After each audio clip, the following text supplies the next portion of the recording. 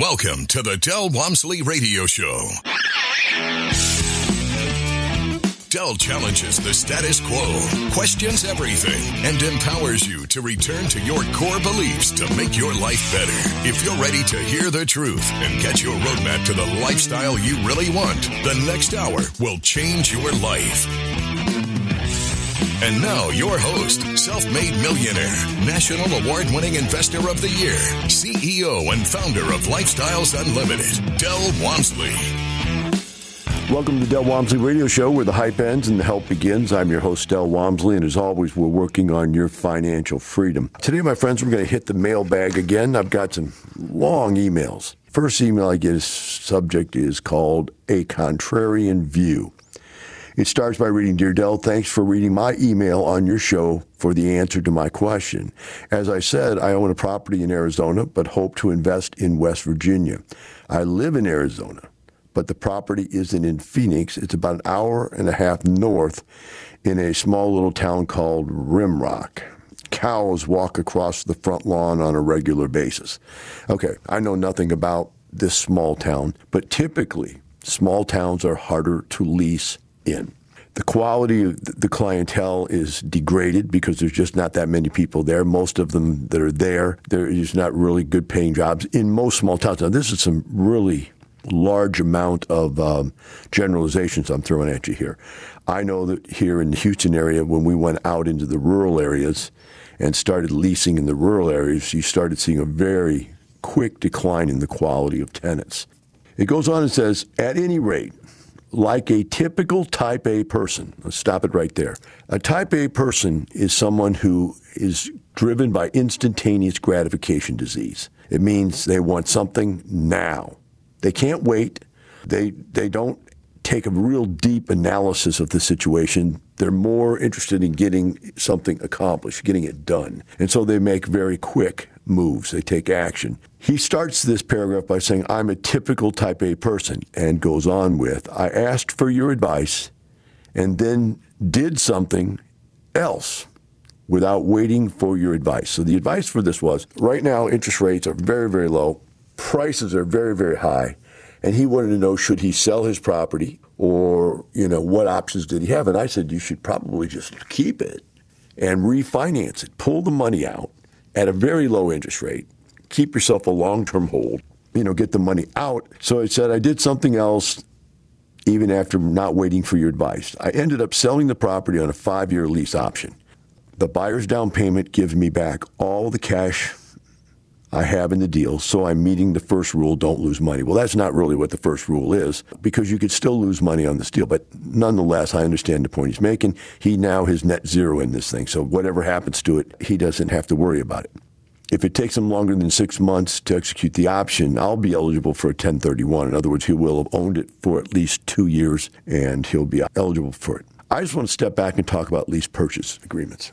I don't like lease purchase agreements. I refuse to use them unless they were using them for me. But here's what I typically see. When you lease purchase a property to somebody, that person in their mind is buying that property. Meaning that if they were a tenant and I'm renting them my house, they can't decide to change the wall colors. They can't change the building. That's part of the lease agreement. But they're thinking in their minds, well, I can do whatever I want to because once I close on this thing, I'm going to own it. It's not going to really matter. So I might as well, I'm buying it. In their brain, they're buying it. Most of the time, they destroy the property. I've seen it where they've taken, the person was so mad because they couldn't actually buy it after they leased it for some period of time. They were so mad that they couldn't come up with the financing to buy it that they stole all the fixtures, all the electrical wiring, the copper, plugged up the toilets with concrete, because they feel ripped off because they thought they were buying it. And in their brain, those payments, they put a large down payment down. This guy said the guy put enough down payment down to get out all the money he had in it. But he's sitting there right now thinking he owns the thing. And when he finds out he can't close, they say, well, why can't he close? Well, why do you think a person does a lease purchase in the first place? Why would you want a lease purchase when you could simply go and get a mortgage and buy the person out? But if this guy's on a lease purchase agreement, he has ownership rights and you can't evict him. You now have to foreclose on him. in most states. Of course, the ones that I'm in, that's what you have to do. So that doesn't happen overnight. That's not like going down to the courthouse and paying $12 and $65 and evicting the guy. This is like getting an attorney, showing up at court and proving that you have the right to get the property back. And again, when you get it back, it might be completely destroyed. So not a good thing. The next point is whether the guy buys it or doesn't buy it. Let's say he buys it. 5 years from now, at the end of this lease purchase, this property might be worth double what you sold it to him for. Might be worth more, a lot more, maybe even double in 5 years. And this person that's on the lease purchase is getting the benefit of that gain. You're not. Whew, man, it just doesn't make sense to me. And literally, the next step from this is, okay, they want you to owner finance it for them, in which case you run into all other kinds of problems. It's just bizarre. Point of fact, he didn't do what I told him to do. He admits that. Point of fact, two, he did something that I would have told him never to do if he would have asked me directly. That same gentleman went on a lengthy tirade here on the rest of the email that I actually think is pretty interesting. And so I want to get it across to you and let it be something that you think about, see if you agree with it or not. It goes like this. At any rate, you often say on the radio that interest rates will go up. Now, the reason I'm saying that is because inflation's at 40-year high. And the Fed's already said they're going to raise the interest rates. But listen to his point of view on this, because he's got a different view. You say the interest rate, I disagree. Interest rates cannot be raised because of the huge debt the federal government has.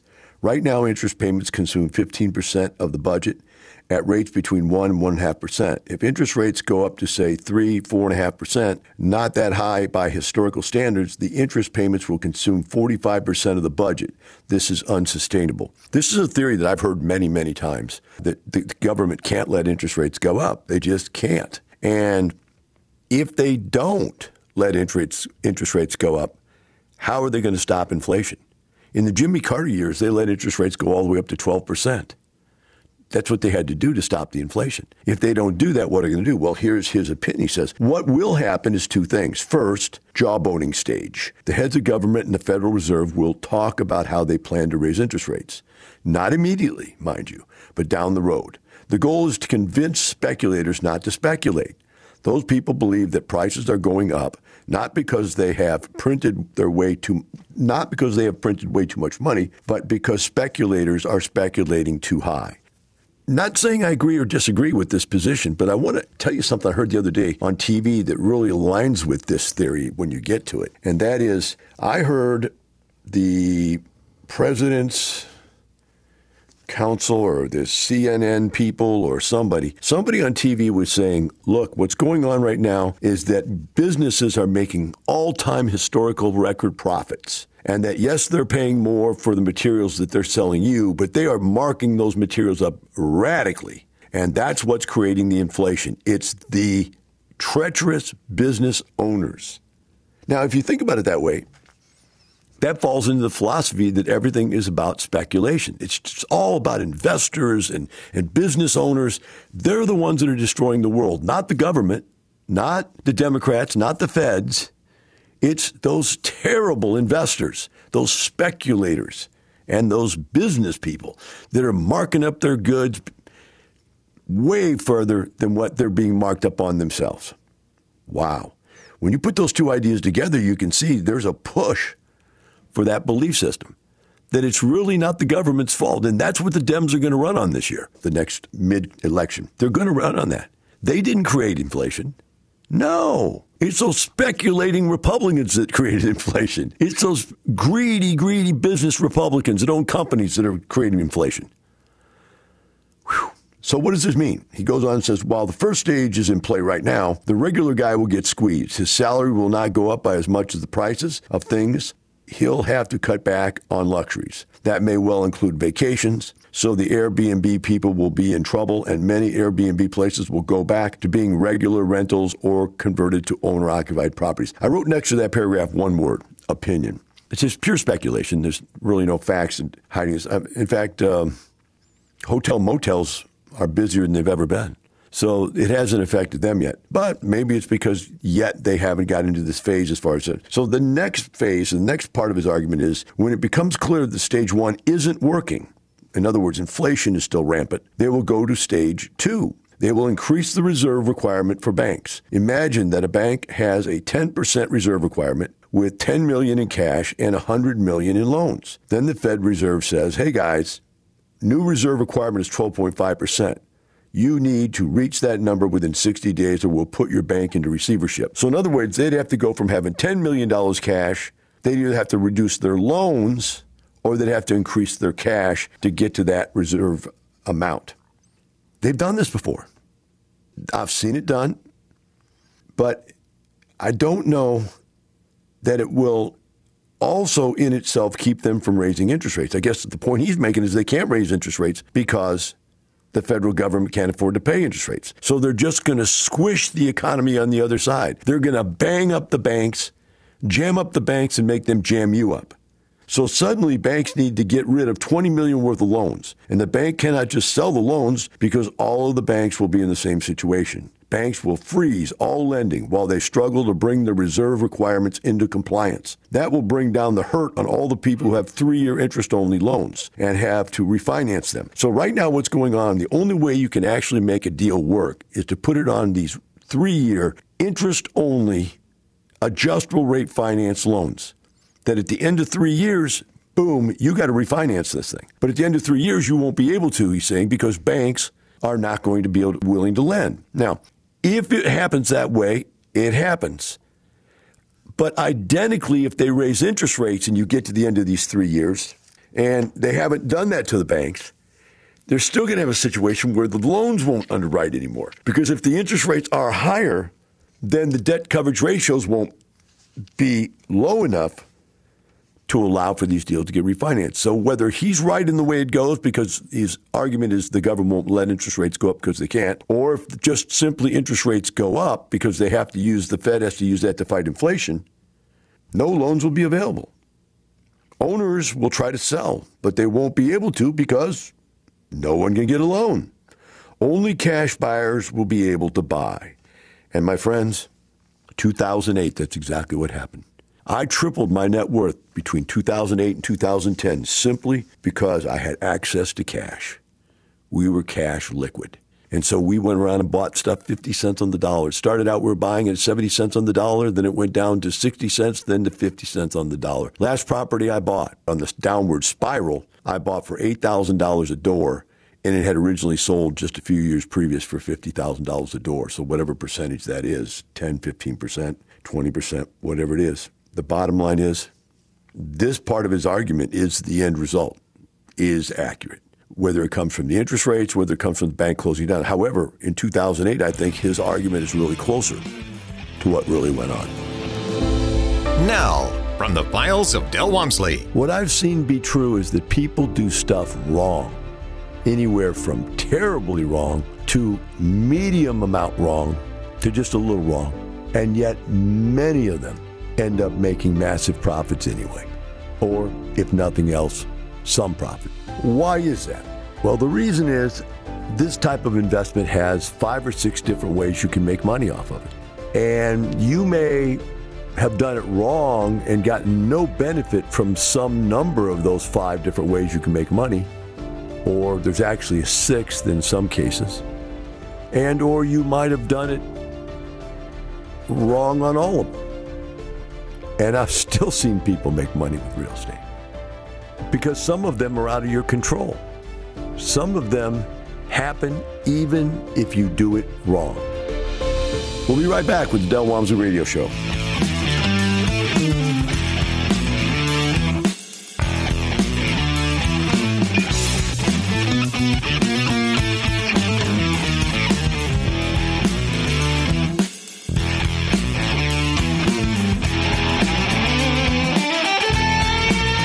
Start your real estate immersion with the free workshop live online at lifestylesunlimitedworkshop.com. Remember this, sellers, motivated sellers are found, but deals are made. A reminder from Del Walmsley, CEO of Lifestyles Unlimited. Learn how to find those motivated sellers and get the deals done. Join our free online workshop and learn how to retire in 5 years or less at lifestylesunlimitedworkshop.com. lifestylesunlimitedworkshop.com. Welcome back. Now here's some more unconventional wisdom to set you free from the man on a mission to retire America, one person at a time, Del Walmsley. Back to Del Walmsley Radio Show. Today we're hitting the mailbag. And in this segment, I'm going to start with an email here that says, are we on track? Del, this is our 1-year anniversary with Lifestyles Unlimited, asking for advice to make sure we are on track to hit our goal. I'm 61 years old and planning to leave my long corporate career in retail this summer to go full-time into real estate. My wife is 46 years of age and has a career in finance and accounting and plans to work at a W-2 job just as long as she needs to. She loves real estate also. Together, our net base income is $16,000 a month, and we live on $6,500. Now, there's a very important thing to learn from this, guys. Please listen to this if you're out there and you've never thought about this. They make $16,000 a month. They live on $6,500. That's the kind of stuff I've talked to you about. I've lived on 50% of what I made or less my entire life. You just have to get used to doing it because $6,500 a month isn't broke. $16,000 a month is pretty good, but they're living on $6,500, and then we invest the rest. We both bring home about 50% of the total income. Our short-term goal to feel comfortable with no W-2 jobs is a passive income of $10,000 a month. Wondering if our plan is the fastest way to get there. In the last year, we sold most of our stock. I used my 401k money, and we sold a single-family house we owned for about 3 years and invested $650,000 in 9 hybrid and passive deals. That should generate between 6 to 9% per year on average. As of today, most deals we see are looking more like 4 to 6%. So in other words, over the last 3 years, they were able to get into deals that pay 6 to 9%. The stuff that's coming out now is 4 to 6%. All right? Because why? Because prices are much higher. And so it's harder to get a higher return in that. Now, keep in mind that that return is only cash flow based. It's not capital gains based. And it's not tax deferred based. So it's going to be a little bit more than that. Goes on and says that in a couple of months, we're selling our primary home near Seattle to downsize to a smaller, less expensive house. After taxes and all the fees and purchasing a new primary house, we should have around $1 to $1.2 million in real estate. Our plan is to buy a small IRO and invest in more passive deals to hit our goal of $10,000 per month as fast as we can. We have the skill set and the desire to do a lead deal if that would be faster. Long term, we want to travel like crazy and explore the world while we, mostly me, are young enough to fully enjoy it. And we want to spend our lives giving back. So in other words, what he's saying there is that, hey, I'm quite a few years older than my wife. I'm 61, she's 45. I want to start enjoying my life now while I still can. So we have a burning desire to be smart and follow the plan and financially free quickly. Would appreciate any advice you have to give us. We're both passive certified, and I'm core certified. So here's the deal, guys. You're looking at them having $650,000 in these 9 hybrids, and they're saying it's earning between 6 and 9%. So let's take halfway in between that. What would that be, about 8? That's putting out about $52,000 right now. So to get there, they need another $68,000 more. If they have $1.2 million invested, they'd only need to earn about 5.6% return is all they need. So the answer to the question is what they're doing right now will get them there. But let's go further into it. They ask, is there any faster way, any better way?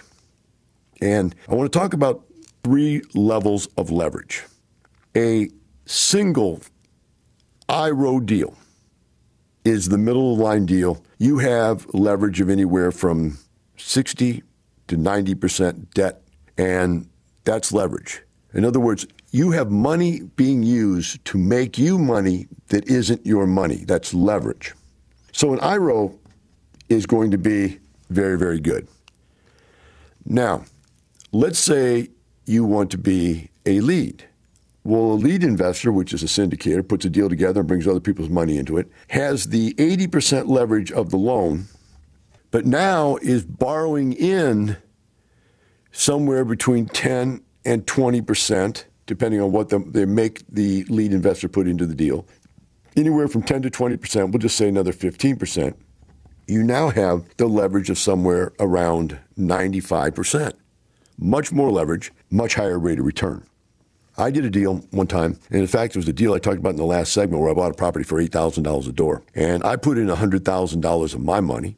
All of my partners that put up money made 185% on their money, but I ended up making 3,000% on my money. Why? Because I earned the money from the debt, I earned the money from my investment, and I earned the money from everybody else's investment. So I had massive leverages. I took 20% ownership of the deal as the syndicator. So 20% of all these profits, and there were massive profits, came to me. And then plus whatever I bought, which I bought probably another 5%. So I got 25% of all the profits. A quarter of this gigantic deal went to me. But what does that do to the passives? Well, the passives, whereas I was making 3,000%, the passives were making 185%. What did the deal produce? The deal probably produced 500%, but they didn't get 500. They got 185 because they gave a portion of that profit away to the lead, which was me in this particular case. So these people ask, is that the fastest way I can do this? Is there a better way? And they say they've got $650,000 in passive deals. They're going to do one small IRO and then some more passive deals. I suggest that's not the fastest way they could do it. In fact, 30 years experience proves it's not the fastest way to do it. It's not the way I made my money. Most of us over here made a lot of money to get really wealthy by being syndicators. Now, some of us afterwards, after we did a really good job, made a lot of money, decided I don't like investing other people's money because it's more of a job to have to worry about other people's investments than it is just to worry about your own. And so I stopped syndicating. And many, many of these people here have stopped syndicating. So in this particular family, if they want to get out of that job right away and get traveling right now, they should probably do a syndication instead of doing all these passives. Now, it wouldn't hurt them to do an IRO. But again, they would just have more leverage with the syndication.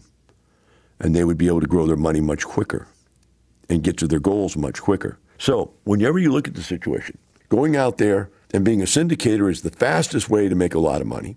Being an IRO, owning your own deal, whether it be a house, a fourplex, or an apartment complex, is the middle of the line way to make money because there's leverage there. And being a passive is actually the slowest way. Now, why do people, in fact, a very large percentage of people take and pick passive? Well, there's a really good reason. What does the word indicate? You're totally passive. That means you can still keep your job and not have to worry about doing the work on the deal. You don't have to locate. You don't have to evaluate. You don't have to get a loan. You don't have to sign for the debt. You don't have to operate. You just are going to be the passive. You're just going to be passive. You're going to give them the money and wait for the checks to come in the mail. It's the money in the mailbox syndrome. So for a very large percent, I would say 70% of Lifestyles members decide that passive is the way they want to start because it allows them to keep their job and start getting their feet wet in some deals, watch how the lead investor puts the deal together, how they locate, evaluate, negotiate it, contract it, finance it, operate it, and then refinance it or liquidate it. They get to go through the whole process without having their name and their signature on the line for the debt or having any more of an amount of money at risk than what they feel comfortable.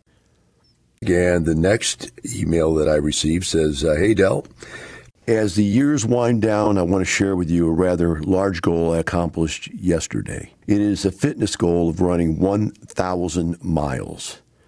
You've talked in the past about getting big rocks into the pickle jar first. Problem was I never had the time to accomplish the fitness goal of this nature when I worked for a W-2 job. Like you, I agree, getting physically fit creates more benefits besides just being in shape. My goal requires an action plan of weekly and monthly mile targets. It required consistency and determination. It required tracking, making adjustments, and constantly checking weather. The majority of the miles were run outdoors, and North Carolina summers are hot and humid. It required waking up early in the weekends when I didn't always want to get up. I truly believe it is easier to run a marathon than to run 1,000 miles in a year. Why? Because a marathon takes a few months of training leading up to one big event. Once it's over, that's it. With this goal, I held myself accountable to bring it. Every day, I had to be consistent and persevere for 12 months. Not an easy task for most. I know you're a big fitness guy and thought you might like this story. You've inspired me in more ways than just becoming a real estate investor. Maybe next year I'll run 1,200 miles to push myself to greater heights. Wish you and yours a Merry Christmas. So, guys, think about this. You can't stay on a diet for 6 weeks. Or you won't stay on a diet. You could, but you won't. You can't put together a string of successes longer than just a few days. When you think about the goal of running 1,000 miles, and it doesn't matter whether it's running 1,000 miles or losing 100 pounds, it has to do with the discipline necessary to accomplish something like this. And I think Vince Lombardi said it best when he said, practice doesn't make perfect, perfect practice makes perfect. So there is some reality to the fact you have to do it the correct way. But even if you have the correct method in front of you, you have to be diligent. You have to stay with it. I find myself many times making decisions. And like this year, I've already gone after 5 or 6 pieces of real estate. I've got 2 in contract right now. And every once in a while I wake up and say, why am I putting myself through this again? Why am I going out and buying this stuff? Why don't I just take the money and go buy myself expensive yacht and expensive second home and cars? And why don't I just spend the money? I mean, I've got plenty of income coming in now. Why do I need more income? Why do I keep buying more income producing assets? And it comes down to a discipline that I created a long time ago that said I'm going to be in a little bit better shape every year. I'm going to be a little bit wealthier every year. I'm going to be a little bit happier every year. I'm adding something every year. This week for Valentine's Day, we accomplished a goal. Melissa had wanted a Pomsky, which is a Pomeranian and a Husky mix. The cutest little miniature Husky I've ever seen. And I've always wanted a big Husky. So what did we do for Valentine's Day? We went and bought ourselves some Huskies. And as we're sitting here going through this thinking, here we are, I'm 65 years of age, and we were laughing because it's like getting twins. They're babies. You have to take care of them all day long, 3 or 4 times a day. You got to walk them and feed them and poop them. And cute as heck, though. But the bottom line was, it was just one of those weird goals that we had had for a long time. And so it got stuck into our life. And I'm sure within a few weeks or a month, when these things are potty trained and we've got them to training classes and they're all obedient and they're already loving as can be, we'll be so happy that we did it. But to do it, we had to go through it. And when I woke up 2 days ago at 5:30 in the morning to take care of these howling babies, and yesterday at 6 o'clock in the morning, and today at 6:30, I think they're getting better. They're sleeping a little bit longer each day. And the first day, the whole kennel was piles and piles of mess. Second day, much less. Today, much less. They're starting to learn. And I see discipline, dedication, commitment paying off in just a few days. And I see the unlimited pleasure that these animals are going to bring to our lives. But we had to go through it.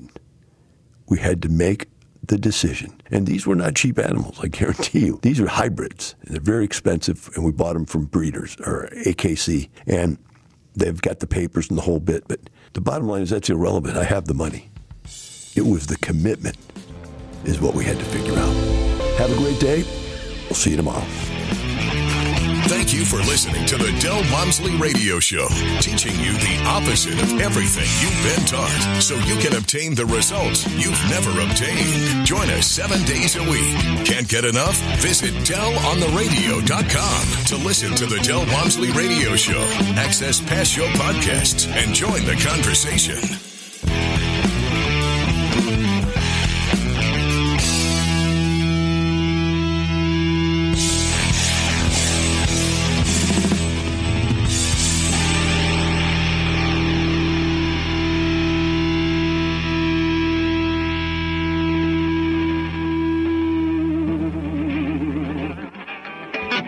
The information and opinions you hear on the Del Walmsley Radio Show are those of the host, Del Walmsley, his guests, and his callers, and do not necessarily reflect the opinions of this station, its affiliates, its management, or advertisers. The Del Walmsley Show is for entertainment purposes only. Please consult a professional regarding your personal investment needs. Nothing presented on the Del Walmsley Show constitutes an endorsement, recommendation, offer, or solicitation to buy or sell any product or security.